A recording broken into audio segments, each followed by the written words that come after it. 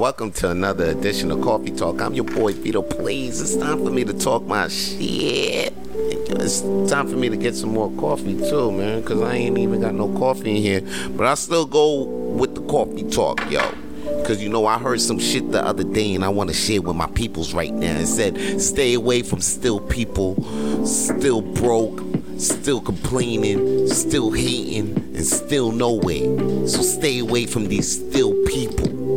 And that shit, it's hard to hear for a lot of people because, that means being alone for quite a while. And being alone could be scared. But I'm here to tell all my blazers and blazettes, don't be afraid to be alone. Nah, don't be afraid to be alone, because when working on ourselves and in that process, we can attract the people that can help us be where we really want to be. That's right. And we can also find the strength in ourselves to get through the tough times that we need without relying on other motherfuckers. So within this process of finding ourselves, we can find the strength that we actually gonna require for our mission to go forward. You understand what I'm saying? And being alone, you can actually find it much easier to figure out things out for yourself. Word. Because I know when I'm alone, I can figure out things out for myself much easier when I have people around me. Especially people around me that ain't even focusing on what the fuck I want to focus on. And they around me.